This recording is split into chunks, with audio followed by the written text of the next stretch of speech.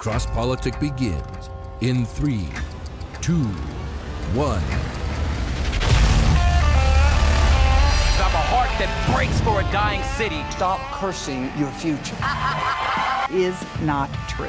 For all intents and purposes, I am a woman. No government, no political system has ultimate supremacy.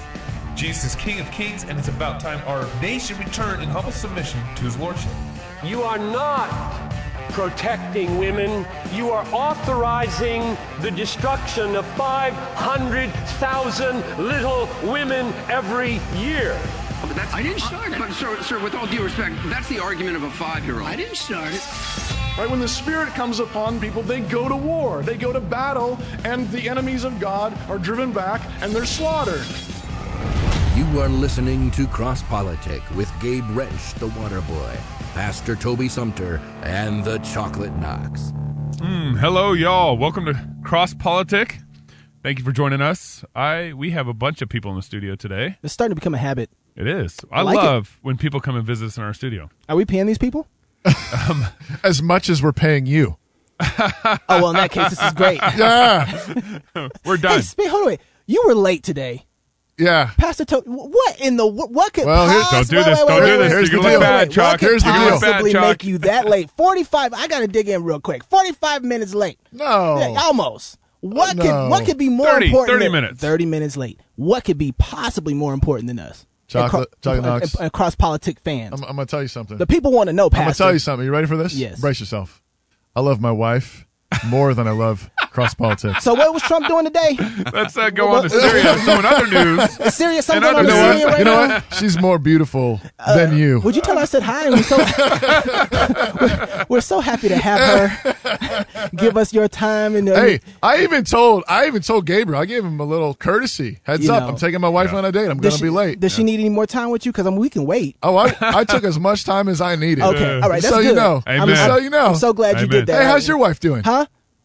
How's your wife doing? What? if you ask if I spent Sharon, He's turning this on you. If you're listening, I want to know when's David been taking you on dates? I'm just saying, if you're asking, How's it going?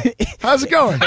it's let's just say I don't take her on dates. Y'all can't see 45 this. minutes Y'all before can't the see show. this. Y'all can't see this. But David is blushing deeply. Let me get this I'm under just saying. control because I gotta say this. Let me save David. I didn't take my wife on a date an hour before the show starts, and I didn't do that. But everything's good. First things first. And I'm not mad anymore. Hey. It was for your wife. So it's good. I'm gonna get you off the hook now. Who are these guys sitting next to me? That's So important. my Woo. buddy, Thank you, Jesus. Let's go somewhere else. So my buddy in the studio, Troy Kunkel. What's up, guys? There Hey, you Troy. go. Yes. He's all from the way Texas. Amen. Promised land. You hear You knew that this? was coming. Go Here we Horn go. Frogs. David. Yep. What'd you No, do? No, Troy. You let him bring him in? Where at in Texas? Fort Worth. Fort Worth. Okay. Fort Worth, home of the Horn Frogs. And good barbecue. Whatever. What do you do, Troy? I'm in real estate. Okay. So a lot of student housing. I own some car washes and Yeah. a couple other interesting items. So We go back to 8th grade. junior high. Wow. Yes. Which is why he thought that rap song you were singing before the show was good. So good. Yeah. Only a middle school friend Yes. Yes. would back you up on that. That's right, man. Troy's over there busting a beat. He's like, yeah, I feel it. I feel it, Gabe. Keep it up. Love it. Oh, yes. I'm like, what is going on here? What kind of love circle is this? Oh, man. All right. So we also have Kelly Van Newland in the studios with us. What's going on? Welcome, man. Thank you for having me. We're so glad he could be here. Kelly's all the way over here from Pullman, Washington. Yes. Long way. Yes. All If it were 7 here- miles. 7 miles. And you go way back into this community. I mean, wait, you were born I here. do, weren't you, yeah. in I was Syria? born and raised in Pullman. Did you go to Logos? Preschool through 12th grade. Logos, okay. Get Yeah. out. No. Yeah, isn't that crazy? Wow. There's a few of us. Yeah. Watch out. Okay, They did that and this stayed. might happen And to he you. stayed local. Yeah. Yeah. Right. Yeah. And you're working in Pullman? Yep. We're Are over. you married? You have I family? am, yeah. 3 years next month. All right. Yeah. No kids yet. No kids kids yet. Working No on kids. that. I Troy, remember- I didn't ask you. You married? 4 kids. Hey. Yes. Married. Yes. And 4 kids. Yes. All right. Yeah. Let's swap those questions That's around awesome. first. All right, so let's get to some cross politic Do these news. guys We'll know talk more about they, them. they know what they're in for? They're It's gonna too know. late now. I know. I know. The mics are running and we're recording right Okay, now. guys, we only swear after we go to break. Okay. All right. Good to know. All right, so guys, we're going to get into some cross-politic news, and I thought we'd kind of talk about a couple things kind of related. Syria, Trump, and some Gorsuch stuff. If I'm saying Gorsuch right. Gorsuch. I'm nervous when Just go with it. I'm nervous when I say his name. Let's start here. I got a little recording I want to play for you guys. Tonight I ordered a targeted military strike was launched. President Trump announcing that for the first time the United States has taken direct military action against the Syrian regime. For the first time. So there's a couple things. I want to give a little background before we get into actually talking about Syria and everything. One is, before a president declares any sort of military action on another nation, what does he need to do? Get congressional approval. Right? He didn't do that. Of course, Obama hasn't done that. And, of course, George Bush didn't do that. Can you turn his mic up a little bit? Is my mic down? It's a little bit down. Well, he has to talk into it. All right, eat it. I'm in it. Drop Come on now. Is that happening? Drop your mic Pretend down. you've done this before. Okay.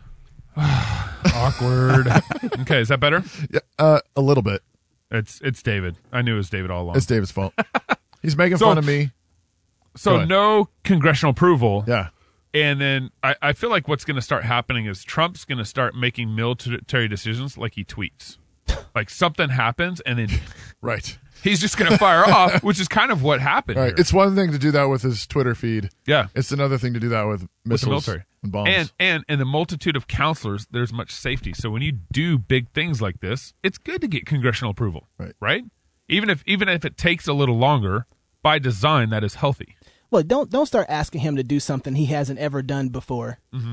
All right. Well, and to be fair, neither Obama did this, and neither Bush. And Bush. Yep. Bush is doing it too, right? And after 9/11, Bush did not get congressional approval to declare war on where right? he ended up in Iraq. Yeah.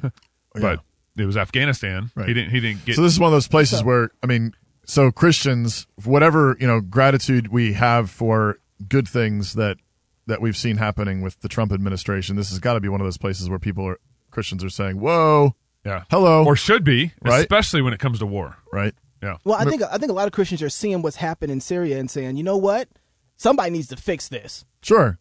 Somebody needs to take care of this right now. And so I don't think everybody's as upset at Trump for doing what he did. I feel like the people who really voted for him, like, your boy Troy over here, are saying things like... We'll get into that. You guys put me right next to him. He's a big dude. I need some distance. So Troy played football at TCU, by the way. He looks like I he still plays football. I saw the sweatshirt. Yeah. So, I mean, people who voted for him, I think, are happy with what he's doing in one sense. It's only the ones who weren't necessarily on the bandwagon. They're like, hey, hold on one second. What's going on Shouldn't there be a little, due process before we start dropping bombs on people? And we talked about this before when we were going to the election, that like I can understand somebody who would say, despite all of the massive qualms I have with him, I'm going to go ahead and vote for him. Yeah. But I'm doing it with my eyes open. I'm doing it thoughtfully. Wait. Don't give Troy a way out of this. Oh, sorry. I'm just trying to help over here. I see that. I got to sit next to him. I got to sit next to him. There's love over here on the side. So, Troy, explain yourself, mister. That I voted for Trump? Yeah. Yes. Well, I know Trump has not always been pro-life in his earlier career, but that's the stance he had as he was running for president, and that was my number one reason for voting for him. So how do you right now, seeing that he's just dropping bombs without congressional approval? How's that making you feel right now, knowing that you voted for a guy that's not really kind of taking some wise counsel before he's doing some major things? Exactly. No, I'm not for everything that Trump does. Sure. He does some very radical things, but I do like someone that's getting stuff done. As a business owner, we have to make critical decisions all the time in business, and so I'd much rather have that than someone passive talking about it and never acting on anything. So. Yeah, but I think if we were talking about this a little bit before the show too, is look, right now there's talk of whether or not the tapes that people are showing are valid or verified, and so I think Kelly was telling me what about tapes this. are this? These are the ones with the Syrian attacks. Let me give a little background here. Blackground? Blackground. Here comes some blackground. First off, so the reason why Trump is bombing Syria is because there were some videos released that showed some chemical bombing of their own people. Right. Now they want to blame Assad. No proof. It's just blame Assad. But there's also, as with every country who's going through all this kind of turmoil, it's chaos. Right. Right. You got jihad rebels in Syria right now. You have the Syrian government, which is by no means holy.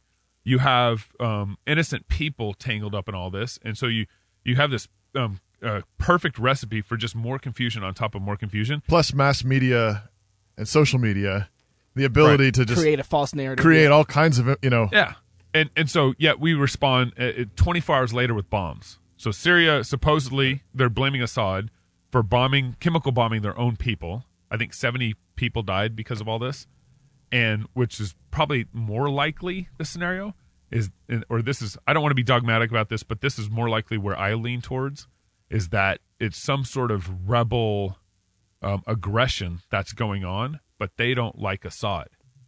U.S. doesn't like Assad, and we've done this before. We fund all sorts of rebellions in other countries, and I think it's more connected to that.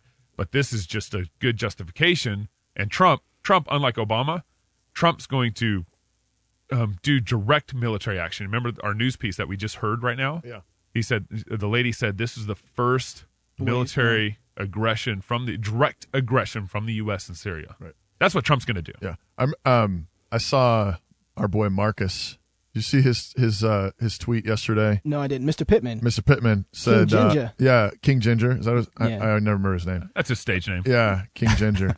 He said something like, "What's the difference between dropping chemical bombs on people and injecting chemicals into a woman's?" Yeah. So what's the difference dropping chemical bombs on children in Syria or injecting women's wombs with chemicals? And one's legal. Oh wait, no.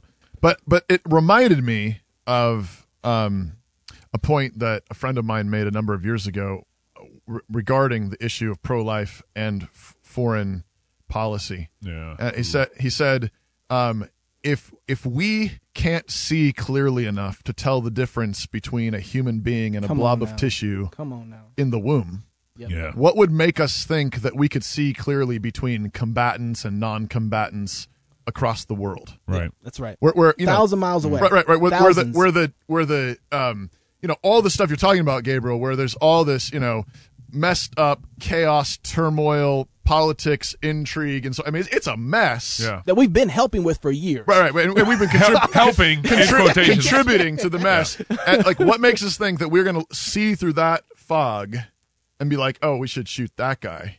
Yeah.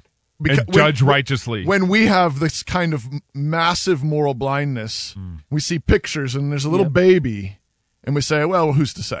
It's a woman's right to choose. Right. We just need stronger her choice. biceps. So my instinct overwhelmingly when it comes to foreign policy is like, I just don't trust us. Yeah, absolutely. I just don't. I don't absolutely. Like I'm sure there really are bad.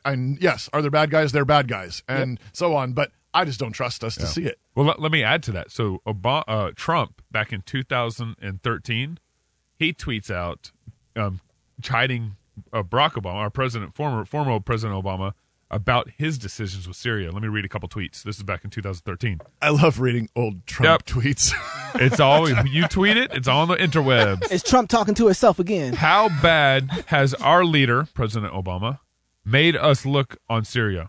Stay out of Syria. We don't have the leadership to win wars or even strategize. Second tweet. The president There's more? He did a stream. There's always more. Yes. The president must get congressional approval before attacking Syria. Big mistake if he does not. 2013. Trump needs to talk to himself. He does. He needs to go back to his Twitter history. But wait, there's more. Syria has prepared for an attack based on all of our talk. They have moved targeted ammunition and supplies to new locations. Amazing. Last tweet. We have given Syria so much time and information. There has never been such an instance in wartime history. Syria is now fully prepared. This might be a reason why he hit him so quick. Yeah, absolutely. Right? Well, that first one, he's talking about not having the leadership to do it. Yeah. Right. Part of his answer would be, but now I'm in charge. Yeah. I did it. But the first one is we don't have the leadership to do it. And we need to get congressional approval to do it. But I think that's fair. Yeah. You know, I have to agree, though. There is something about waiting for another 6 months to do something. You know, the process itself can be overbearing and nothing can get done from just talking about it, like Troy was just saying. Like, yeah, I do want someone who can go and do the right thing. At the same time, I want them to do the right thing. And if having congressional approval helps us to pinpoint who the real bad guys are, you know, okay. There's so much there because when we start talking about other countries and war, I want to be careful because as a Christian, our way of handling the situation is ultimately evangelism, right? Yeah, not coercion. Not coercion, right? Exactly. Not force. That's right. Not bloodshed. Right. We send missionaries. We don't send bombs. Those are the bombs. But right now we're funding Planned Parenthood. Oh. Yeah. Right? Across the world. Well, that lunch made you sharp, didn't it? That's what happens when I spend a little extra time with my wife. Amen. So let's hit Gorsuch before we're done here. We only got a couple minutes to hit Gorsuch. So Gorsuch was nominated today, or passed the nomination process. Did he really pass it? Well, did they do the thing? They did the thing. They did the nuclear option. Thing? So I can't remember what it was. Nuclear option. Everything's about bums right Everything's now. about bums. Seriously. So what happened was about 3 to 5 years ago in the Obama administration, they created the nuclear option to get some lower court judges appointed. The nuclear option is you only need 51% to appoint a judge. Simple majority. Simple majority. How do you make that rule? Who gets to make the rules? Well, what's it called? When Democrats have the ability to make the rules and they're in charge and they hold the House and the Senate, they can make the rules. But who said, okay, yes, this is where do they go? They have a private meeting. This is like what they did with Jesus late at night. They had a meeting. We're going to make a new rule. Well, who gets to do this? They have a book of procedures. Book of procedures. Well, we need to make our own book of procedures. We need to figure out how we can get in there and. I mean, come on! If you're just changing the rules like that, why do they even? What's the rules for? So that's a great point, Chalk. But that's not where I'm going with this. Okay, I'm sorry. I just don't get it. So about 3 to 5 years ago, I forget exactly when it happened, but they changed the rules. They changed the rules so they could do simple majority for votes all other judges. For all other judges, but not Supreme Court justices. No, I don't think it until today. It had never been used for a Supreme Court justice. Okay. But that could apply to it. Right. But so this is unprecedented, right? And so the Republicans used the nuclear option that the Democrat legislators created to pass Gorsuch. I wonder today. what you're asking, Dave, like where these rules come from. I wonder how recently they were made. Yeah. Because sometimes, people say this is unprecedented, and you actually look back, and man, when America was founded, it was crazy. They had no rules. There was some crazy stuff going down in the first 50 years of the American experiment. Absolutely. Where people were doing insane things, and so maybe it's unprecedented in the last 50 years. But I'm honestly wondering, when was that rule made? And it falls in line with our history, changing the rules all the time. I wouldn't be surprised. Well, I wouldn't be surprised. I think the lesson to take away here is whatever screwed up mechanisms that the previous administration puts into play, then the next administration can take and run away with. Right. It's the same, and so which is a lesson to remember right now. Yes. Because what we're doing right now, it's going to come back and bite. When Hillary gets elected or whatever insanity happens Chelsea next. Clinton. Oh, it's going to be Chelsea? You better stop with that. We're all going to beat Gabe up on this next break. Yeah. We're going to find out who's the rule maker around here. We'll find out who's making these rules. More with Kelly and Troy, too, when we come back on Cross Politics.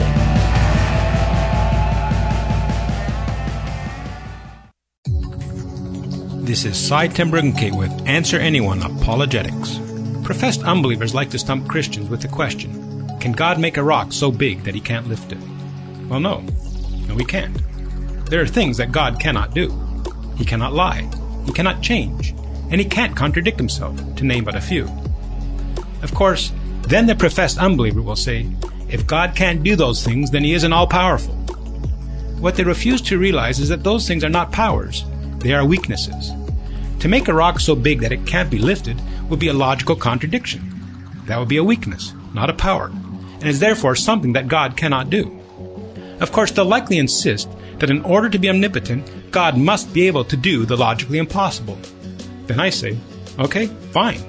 A God who can do the logically impossible can in fact make a rock so big that he can't lift it. To which they say, aha! Then there's something that your God can't do. He can't lift that rock. And I answer, no. A God who can do the logically impossible can lift a rock he can't lift. and the absurdity of their demand is exposed. When we defend our faith, stick to the true nature and character of God, and you can answer anyone. For more apologetic answers, visit answeranyone.com.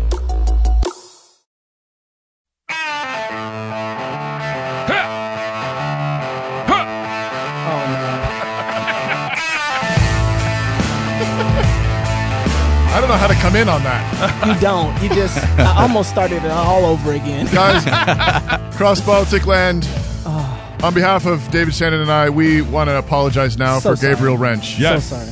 Yes, to the entire world. He's happy he's got friends in studio. His Texas buddies here. Yeah. It's the Texas He's coming out happy. of him right now. He's just letting it go. I'm feeling like I got some support finally. Oh, man. You guys want to bust a rap together or something like that? You guys want to? You guys some Look, Shaquille see O'Neal. that is my name, and rockin' for you is my game. Uh-oh. All right, this segment is brought to you by Oatmeal Stout, Free State Beer. This is from our buddy Daniel Spratt. Mr. Spratt. Yes. He was hanging out in the studio. He was not on the mic last week, but he was here in town. He brought us our Fight Laugh Feast sign. That's right. I need to hang it up next week. Yes, you do. Yeah. And so a shout out to Daniel. It was great to meet you, buddy. And, Daniel, thank you, brother. And thanks for the Oatmeal Stout. We are all enjoying it right now. It is Free very State good. Beer, Free State Brewing, Colorado company. Kansas. Thing. Kansas. Have you Stuff. tasted that yet? Because you're drinking coffee. So I'm just mixing it. okay. It's good. Back and forth. You're going coffee and beer. And tobacco. Your heart doesn't. Your heart doesn't know what to do right now. And tobacco. What am I doing I with just this? He had a great lunch. I had a great lunch. Yeah. I had a great day with my wife. I'm a happy man. What can I say? God is good. God is good. I'm not saying anything. Amen. How's Sharon? Great. Great. So I want to talk to Kelly. I haven't heard him yet. All right. He said hi. I did. That was it. Tell us what you're doing. All right, so I live over in Pullman with my lovely wife of almost 3 years, and I work for an engineering firm over there, and I do supply chain management. I'm a senior buyer. I manage about $30 million worth of spend for the company. Well, actually, probably more like 40 now, which is a lot of responsibility if you think about it. If I mess up, You got a $30 million checkbook. I do, and I know some I use good it places often. we could use that money. yeah, I mean, it's a crazy good job, and it's funny too because I actually have a degree in environmental science and chemistry. Wow. And so this job, I mean, it's 100% from Jesus because there's no reason I should have it. Yeah. But I ended up being pretty good at it.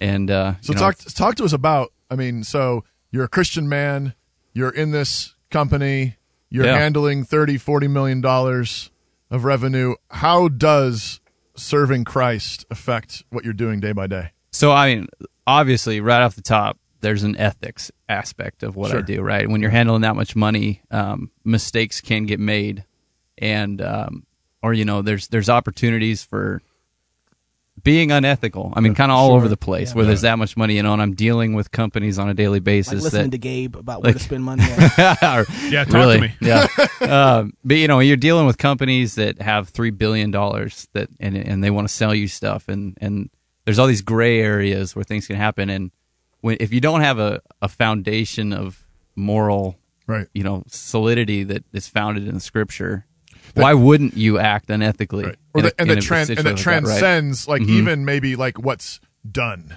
Exactly. Right? Yeah. I mean, have you run into any of that? Like, are there places where you've said, "No, guys, I'm not going to do that"? Yeah, all over the place. Really? I mean, and it's always kind of in innuendo. Okay. And it's kind of, you know, it's never expressly said because people are always trying to feel you out. Right. See, is this the new kid that's gonna? Right. He's new on the block. And is he gonna be part of the club and and just get in on this? So you got to be willing to not be part of the club. You do, yeah. But it's been interesting to see how the fact that myself and interestingly enough, probably about a quarter of the people I work with are all believers, right?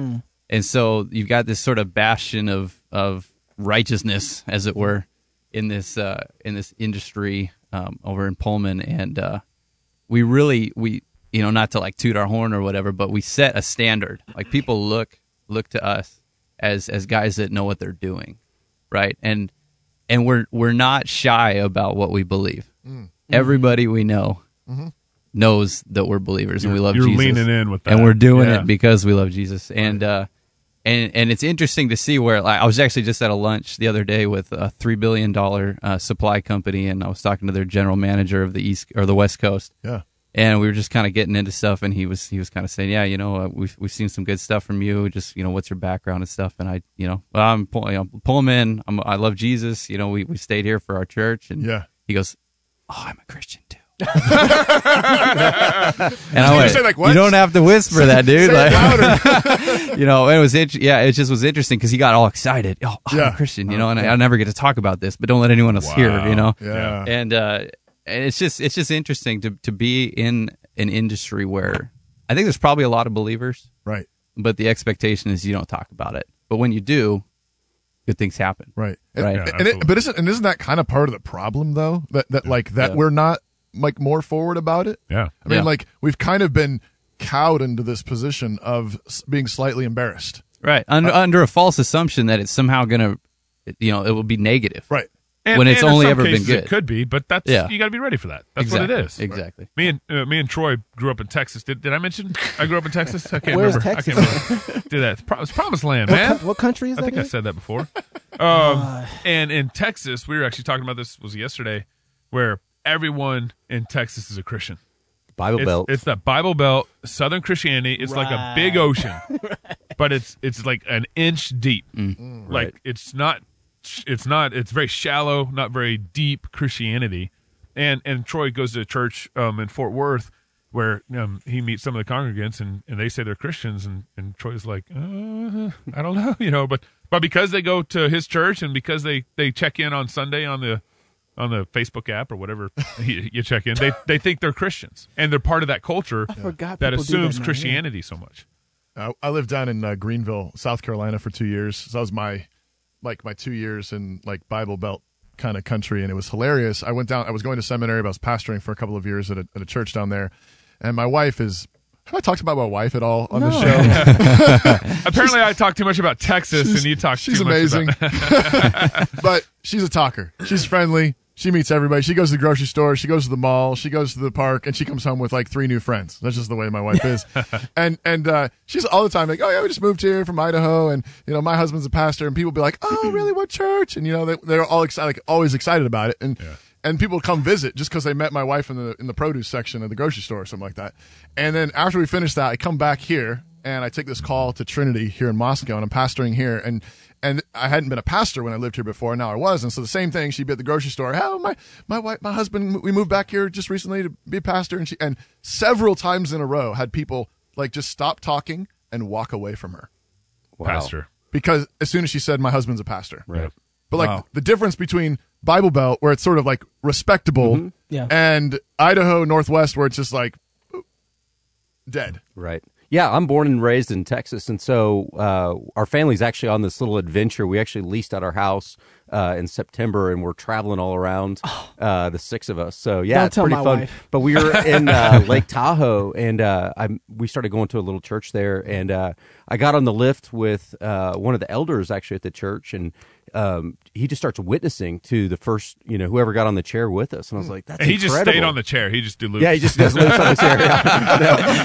Yeah. And I was like, that's incredible. But we'd get on the lift, and he calls it chairlift ministry. And so he just witnesses to whoever gets on the chair with him. And it was so eye-opening to me of just how bold he is in his faith. But how many people from the West Coast here, they don't believe in God or anything, they're atheists. And I'm like, look around, we're on this beautiful mountain in this lake, and you got to believe in that there's someone out there. This isn't an accident. Right. Yeah, right. When We're I moved, in Texas, everybody's like, of course we go to church, but they have no relationship with Jesus. Yeah. When I moved from Texas to Oregon, it was like going from cowboys and Indians to VW buses and hippies. Yeah. But you get up to Eugene, Oregon, and that was, I swear, I was 18 years old, and that was probably the first time I ever made an atheist. Don't swear on this show, please. It's a family show. At the break. It was probably the first time I ever met an atheist was in Eugene, Oregon. Yeah. The culture is so much. This is kind of playing off what Kelly was just saying about how his buyer from his other company was just kind of nervous about mentioning his Christian faith. Right. You do feel that more up here in the north. You really do. Yeah. You feel that. Yeah. That cultural tension of saying, "Yeah, I'm a Christian." I think you find that probably in the Northeast as well, like New England, New York City, Boston, and so on. It's a lot less churched, a lot less. It's culturally just not. Yeah. And I think the West Coast as well. Unless you're Catholic or a Mormon, in the Northeast, or a Jew, right? In the North. Yeah. Well, no, the Jews they get. Andrew Clavin was pretty clever. And he's in Cali. There's a book called Unapologetic by a guy named Spofford.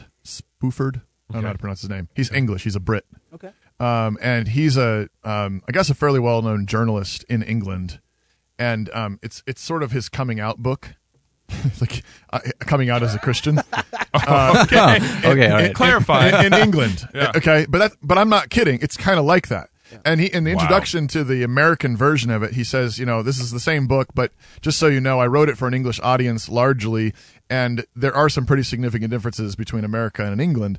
And one of the things he says on that is, so the polling, as far as polling goes, it's generally believed that in England, the numbers are way down as far as church attendance and, do you have faith in Christ? Are you evangelical Christian? In America, I don't know where we are, like somewhere in like I don't know, it's over half probably in America population. They'll say, yeah, I'm a Christian, I go to church and so on. But he said, generally speaking, sociologists believe that in England, more people lie or downplay, like they may go to church some, but they wouldn't admit it. Wow.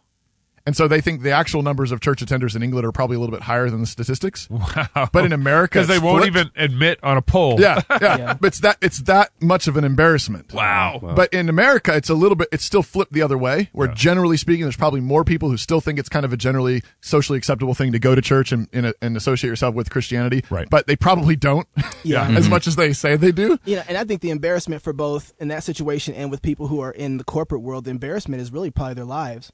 Right? Like, I mean, at the end of the day, they're just embarrassed at themselves. Well, there's a standard. When you say I'm a Christian, you automatically lock yourself into a standard. And people have a rough idea of what that standard is, even not having known much about Christianity. Right. Yeah. It's accountability, and though. So, and so people are looking at you when you say you're a Christian, and they start going in the back of their head and going through, well, oh, yeah, he did act. Well, that was a Christian thing to do. Oh, he did act that way, too.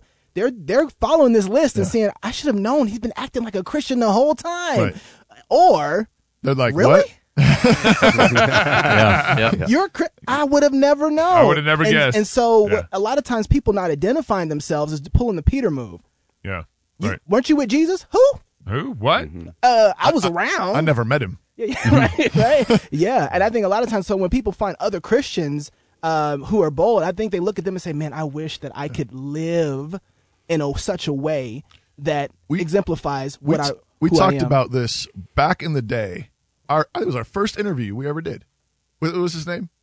The guy on the back porch with the bees buzzing. Brent McCracken. Yeah, our boy Brent McCracken. We talked about this with the arts, especially with Christians going into arts and entertainment. And I've like more and more, like a lot of times there's this rhetoric of, let's, sort of like be like leaven that's sort of like, sort of slow and gradual and just kind of understated and subtle, and we'll kind of work our way into the system, and then like, ta-da, I'm a Christian.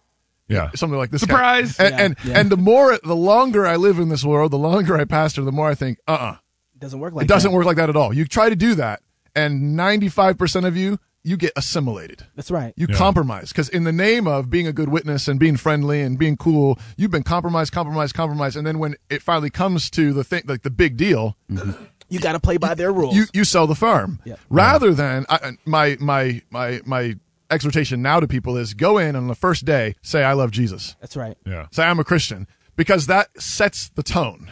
Yeah. Yep. And Kelly, I mean, you find that isn't it good accountability too? I mean, everybody knows you're a Christian. Yeah, absolutely. And if you ever have this moment of like, but I can't deny it now. Like I can't give it up now. But even more so in those moments when you do something that's dumb. Yeah.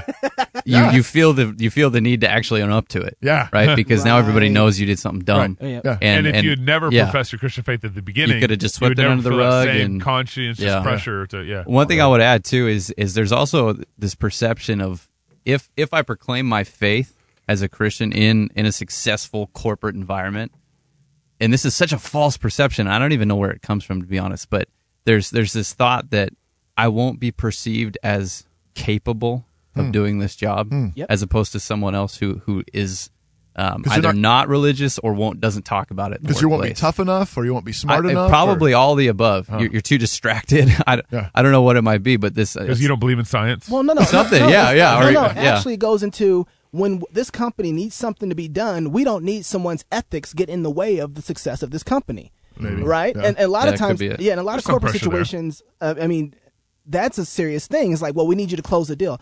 Well, there's some things that we need to disclose to these people about this so that we can be right. We don't need your conscience get in the way of money, right? And so a lot of times with Christians too, like if we're a Christian, we're going to have to act that way, right? Mm-hmm. And so I think a lot of times corporate companies are a little concerned, like, well, are you going to be able to do the same thing with Gorsuch? He did the same thing, right? Yeah. Right. That's the same problem he was having. He kissed the altar, right? He kissed the the country's altar and says, "Don't worry, I worship the country. I'll be a good judge." Ultimately, I have my position and my opinion, but I'm not going to let that influence my work. And it is true. And it is true that across the board, the thing I think that they're probably fundamentally most uneasy about is they know that our allegiance is not to them. Is not to them. Yeah. And it's also not even in good things like, business and arts and all these things that are good.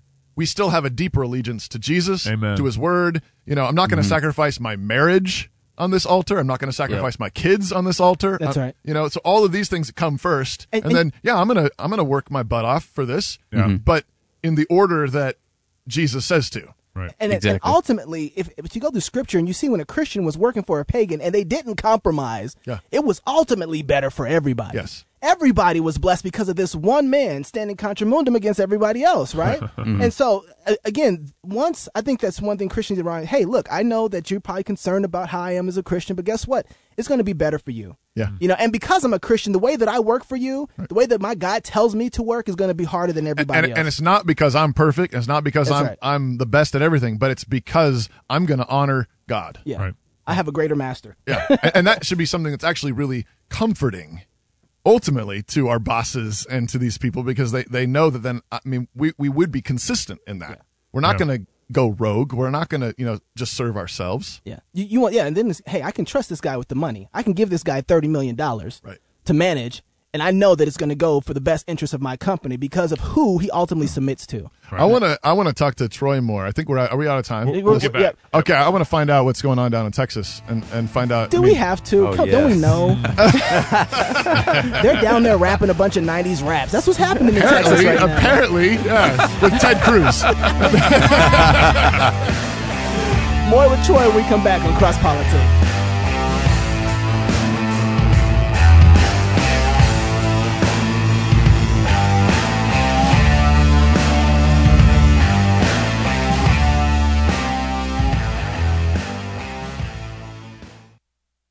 Canon Press is a publishing house located in Moscow, Idaho. At Canon Press, we create and provide products that sketch a vision of the whole life, a whole culture, a life full of beauty, tradition, education, community, laughter, and celebration, unashamed of Christ, and sharply at odds with the values of modernity. A mature culture with the church at the center, living out the good life, one family at a time. We believe our book, audio, and visual selections reflect this exciting life that God has given us under the sun.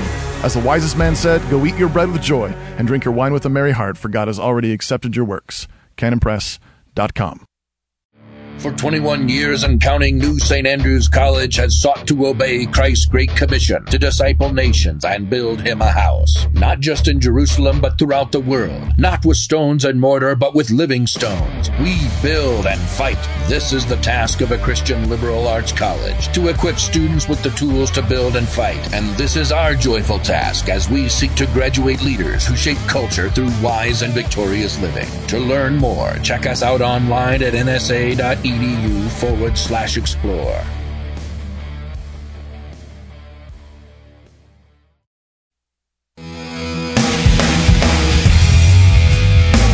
Gabe, don't you say anything. This is not your football field. I didn't say anything. I just said, huh. Welcome back to Cross Politic. Gabriel is misbehaving. Again. Because he's got a buddy from middle school. These Texans. He's acting like he's in middle school. Ask Troy about our 8th grade teacher's grade book. Oh, no. Oh, no. Hey, Troy. Wait, what am I supposed to ask him? About his 8th grade what? Teacher's grade book. Well, I might have gotten a little frustrated one day with our teacher, and I didn't feel like he was giving us the right grades. Who's that teacher? Who's that teacher? Mr. Anthony. Can we say it on Mr. Anthony. I just said online. Yeah. And so I didn't feel like he was being fair with everybody. So no, fair with me and you, really. Oh, okay. It wasn't everybody. It was me and you. There's like 7 kids in the class. Yeah. So so I thought I would just take that grade book home and just fix it up how I thought it should be. And so might have just taken it and I didn't want to put it in my bag, right? Because I had no evidence, on me. So I just put it in my good little buddy Gabe's backpack. Boom. And grade book went home with him. And needless to say, I knew he put it in my bag. I saw him put it in my bag. Yeah. But we got. Well, I think we. So what happened was the principal. Everyone started calling because he can't find his grade book. He needs this grade book, right? And this is before like computers were really used in school because I was raised in the 90s, right? And so everyone's calling around for this grade book, and they can't find it. And it happened to be that night I was spending the night at Troy's or hanging out at Troy's. And so we're freaking out, right? So we're stressed. Oh, my gosh, what do we do? And so the principal calls. I forgot how did we disclose that we did this? Or we came clean, yeah. We did come clean, but was it? Is this the story where you guys are digging trees? Yes. So we're getting there. We're getting there. Oh, you told us that story. Did I tell you that story? So like that whole summer. You only have one story, again. Yeah. we dug holes for trees. And so like this whole driveway that goes into the church school has beautiful trees on either side of the driveway. Compliments of Gabe and I. Well, let me back up there. Let me back up there. So for our punishment, they basically created some sort of restitution punishment for us, and we had to go around. Our parents had to drive us to the teacher's house to ask for forgiveness for taking his grade book, and then our principal required us to plant trees on the property. Right. And it's summer. It's close to summer. It's hot outside. Yeah. The ground. It's not like our ground, our soil here in Idaho, which is soft. It's Texas, rocky. And so we plant these trees all along the driveway. I mean, it took us forever. I don't know, forever. And then they ended up dying. I think I said this before. They ended up dying about 6 months later. All of them except for one. Pay for your sins. Which is paying for my sins. That's how I see it. Yep. So death and resurrection and sacrifice for my sins. Well, right there. This makes more sense why Troy voted for Trump. No, you didn't. No. It makes sense now. You mean hard work, planting? No, taking justice into your own hands. Fix that grade book. Yes. Drop some bombs. Nothing's changed much. It seems like when you guys get together, digging is always happening too. We have been doing a lot of that. Yes. Yeah. So Troy, tell us about being a businessman in Texas, and how does being a servant of Christ in your particular field, how does that come together? Sure. Yeah. So my whole philosophy is God, family, and then business. Yeah. And I think if you keep it in that order, I think that's the best way to do business. It sounds like a football saying. It is. Well, I'm an old Texan football guy, right? So that's great. So, but you're in real estate. Mm-hmm. In real estate, yes. And how do you think about keep those things in order, right? Sure, So God first, then family, then business. Now you get into business. You're buying properties. You're selling properties. You're renting properties. So on. I mean, how does being a servant of God, how does that affect the way you're doing that particular kind of business? Right. So I affect a lot of families, right? So I have a lot of people that work for me, and how do I treat them? How do I show them Christ in me as I'm negotiating monies with them, or paying them, or just loving on them, and firing them, hiring them. Yeah, it's intense. So we live in given the kind of economic landscape that we live in, it's kind of insane, right? We have tons of prosperity in certain ways, and on the other hand, you got, government and everything, subsidies, taxes, all this kind of stuff. That gets pretty gnarly, and you got people that are, really, aren't well off. Maybe they have financial crises, they have medical emergencies, all that kind of stuff. How do you balance sort of the I need to do right by my other obligations, right?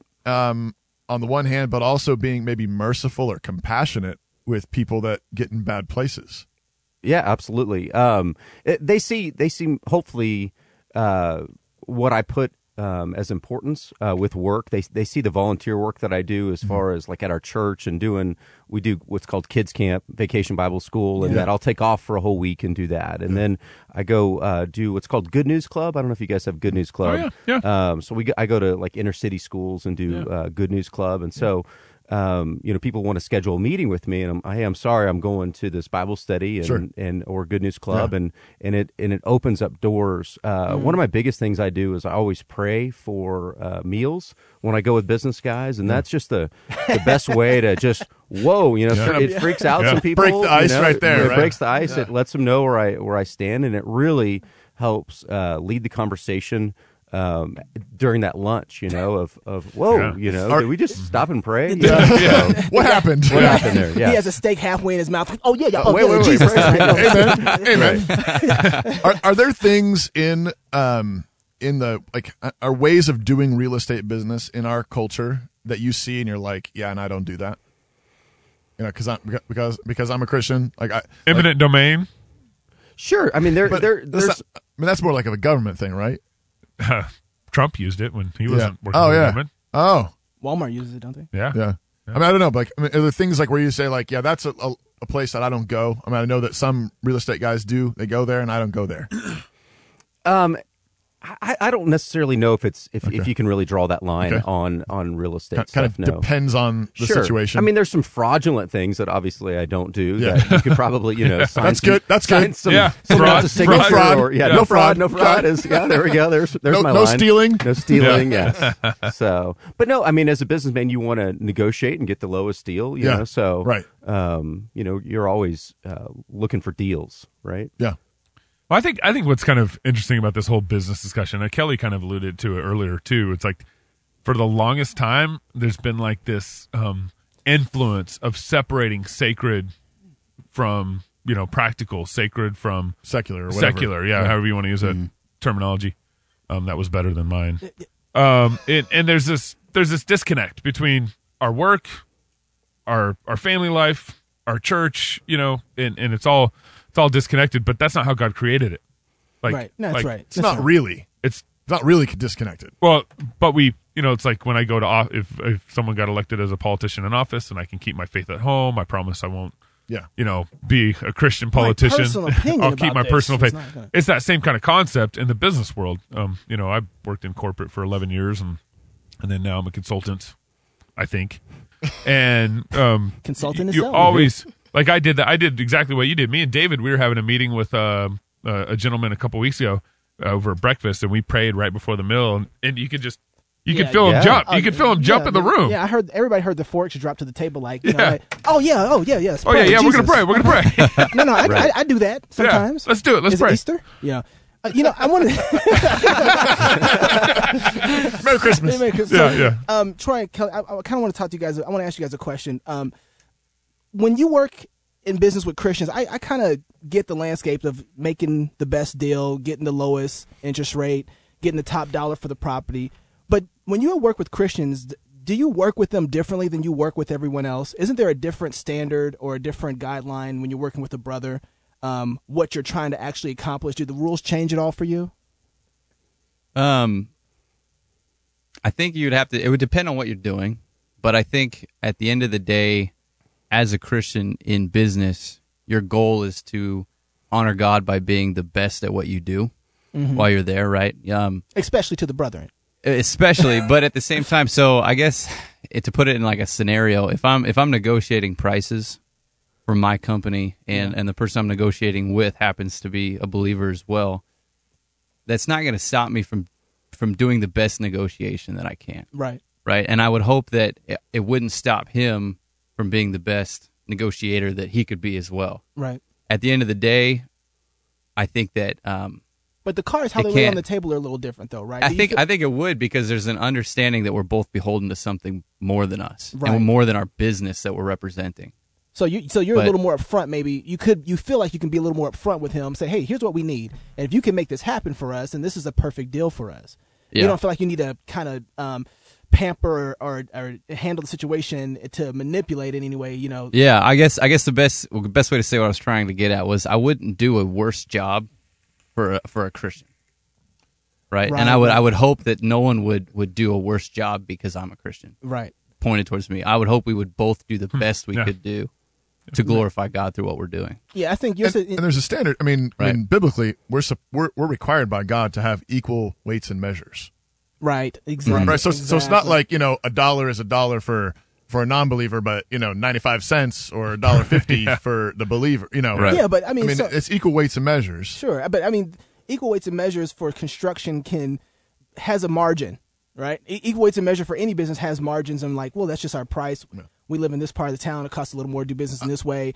So I don't know if this is what you're getting at, but I'm thinking the one place I can think where maybe it would affect things is sort of in a bigger strategic way. If you're thinking big picture as businessmen, you're I don't want to just. I mean, my point in making, ultimately, you said eschatology earlier. We didn't talk about this. That's where I want to go. But if we're thinking big, long term, kingdom. Okay, Jesus died and rose again, and he purchased all the nations of the world. Right. Go into all the world. Proclaim the kingdom, baptize, disciple the nations. Yep. So ultimately, whatever we're doing vocationally is tied into that. We want to see every business, every cultural endeavor serving Christ. Sure. Right? Sure. So I could see there being places where, and it probably would just kind of depend on your industry, where this would come in. But if I'm going to choose between, I'll use a really easy black and white example, but if Planned Parenthood wants to build a building in Pullman on my property, or Troy's not brokering the deal, and you're right, and you're a real estate guy, and they say we're interested in buying some land, I would say no. Yeah, of course not. Go find another real estate agent. Closed for business. Or if I'm going to put up a dance club with strippers or something like that. No thanks. Not going to do that. From a construction company, no, I'm not going to build your. Well, I've had people approach me as far as buying warehouse space to store marijuana. And I've chosen not to get into that industry, even though it's a very profitable one. Yeah, man, you're missing out, bro. Yeah. You're missing out. God made it, bro. God made it. But I mean, but in situations there's different industries I do choose not to get into. And maybe on this, in the same sense, there might be a church that comes in and says, I want to buy a warehouse and do something or some kind of Christian ministry, and you might say, hey, I'm going to prioritize that because I believe in that kind of work. Yeah. Which isn't necessarily saying you're giving them a better deal, but you're. And why not though? Couldn't you do that? I mean, so for instance, you say a Christian family's trying to buy a house, you're working with them, and the thing that's stopping them from buying the house is that your take on this, right? And you just feel you know what? This is a brother. He's got a family with 6 kids, and you want to help him out. Hypothetically. You mean a brother or a brother? Which one do you mean? I'm just happy you know the difference. Well, yeah. Think about this though. If I owned a plot of land and Planned Parenthood came and said $300,000 for the land, or a church came and said $250,000. Yeah. Yeah, I'll take the $250,000. Isn't there a favoritism that kind of goes with the fellowship of the brethren in one sense or another? You know what I mean? There's a certain type of you treat everybody right. Clearly, when it comes to the Ten Commandments, right? Right, but I guess maybe rather than choosing between Planned Parenthood and the Christian brother, maybe you have a Christian brother and just Joe guy from the community. Sure. And you say, all things being equal, I'd like to bless the brother, right? Yep. And so, I think so long as you're not doing wrong by someone else in giving that brother a deal, if it's within your freedom to give that, then I would say generally Christian businessmen would probably want to do that. I typically, when I go to Christian businesses, whatever their price is, I want to pay that, and I usually want to do more, right? And that's just my natural inclination. And so what happens is when people with friends that I have that are like this, they're the other way around. Right. Right. Oh, no, you don't have, don't worry about it. We got it. No. You take and we're fighting about who's going to bless each other, Well, because what you don't want is people thinking, oh, because I'm a brother, you owe me a cheap, what's the brother discount? Yeah, right. Exactly. No, well, that's not how it is. Right. Yeah, and I was gonna say too, I think, and correct me if I'm wrong, because this might be a false assumption. We will. I know you will. That's why I'm throwing it out there. Getting it ready. But if the person, so if a brother comes to me on an individual basis, so it's right, like $30,000, and say, yeah, $30,000. So 3 kids. I will do, and I'm maybe not even necessarily representing my company, or I'm acting on an individual level. Yeah, absolutely. I agree. Everything was said. I totally agree with you. Right. But if I'm coming to a table representing a company, right, yeah, you're in a different situation, and another yeah. Christian is coming representing a company, right, Yes. and they're just because he's a Christian, I'm not necessarily going to cut him a break. Yeah. Because really, I'm cutting his company a break, not him And, individually. yeah, right? and you're not being a good steward at the right, same time. exactly. Because it's not yours. Yeah. Right? When in Troy's situation, it's different. It's his right? his property. Yeah, is totally. He's the one who gets to 100%. decide. Yeah. Now, if you decide to go back to your boss and say, hey, I really feel good with this company. I feel like and not lying, but telling the truth. Say, I think we're going to get a little more integrity with our products, with how they're going to engage us. Yeah. And it's a little more expensive, but ultimately, that's what we're paying for, to have quality service from this company. Yep. And you're going to get that because of who it is you're working with, and you probably wouldn't go to bat for somebody else who's not necessarily a Christian, right? So I think there's some of those things that kind of Christians, there's an inside. It's a matter of, I know what you're getting at. I think it's a matter of saying that, but also, but I think we live in a world that has oftentimes said that and meant it in a cheap way. That's right. Yeah. And that's the thing that we got to lean against, is it doesn't mean that you're doing shoddy business. That's right. It doesn't Exactly. mean you're taking advantage of a brother. No. It does mean that, yes, we are on the same team in terms of the big picture, which means that we're committed to quality, excellence, truth-telling, all of that. It's So like give marriage. him a bigger tip. Well, yeah, and it's like marriage. Right. Like, husbands, wives, submit yourselves to your husbands, and everybody's like, yeah, see what she's got to do. And it's like, yeah, but you die for your wife. Like, everybody's rushing to love each other, right, in the situation. So, but I think I forgot this is like the one day I didn't bring my Bible with me. Galatians 6 I've hit says, his word in my heart. what does Galatians 6 say? You were just about to quote. I don't want to interrupt you.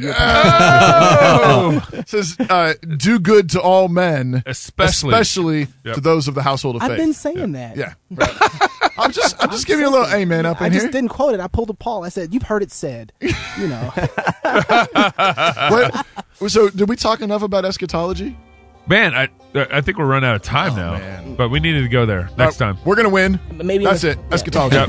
God to love the world. Jesus won. Love God. So we win.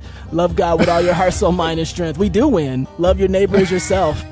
Go fight, laugh, and feast. This is Cross Politics.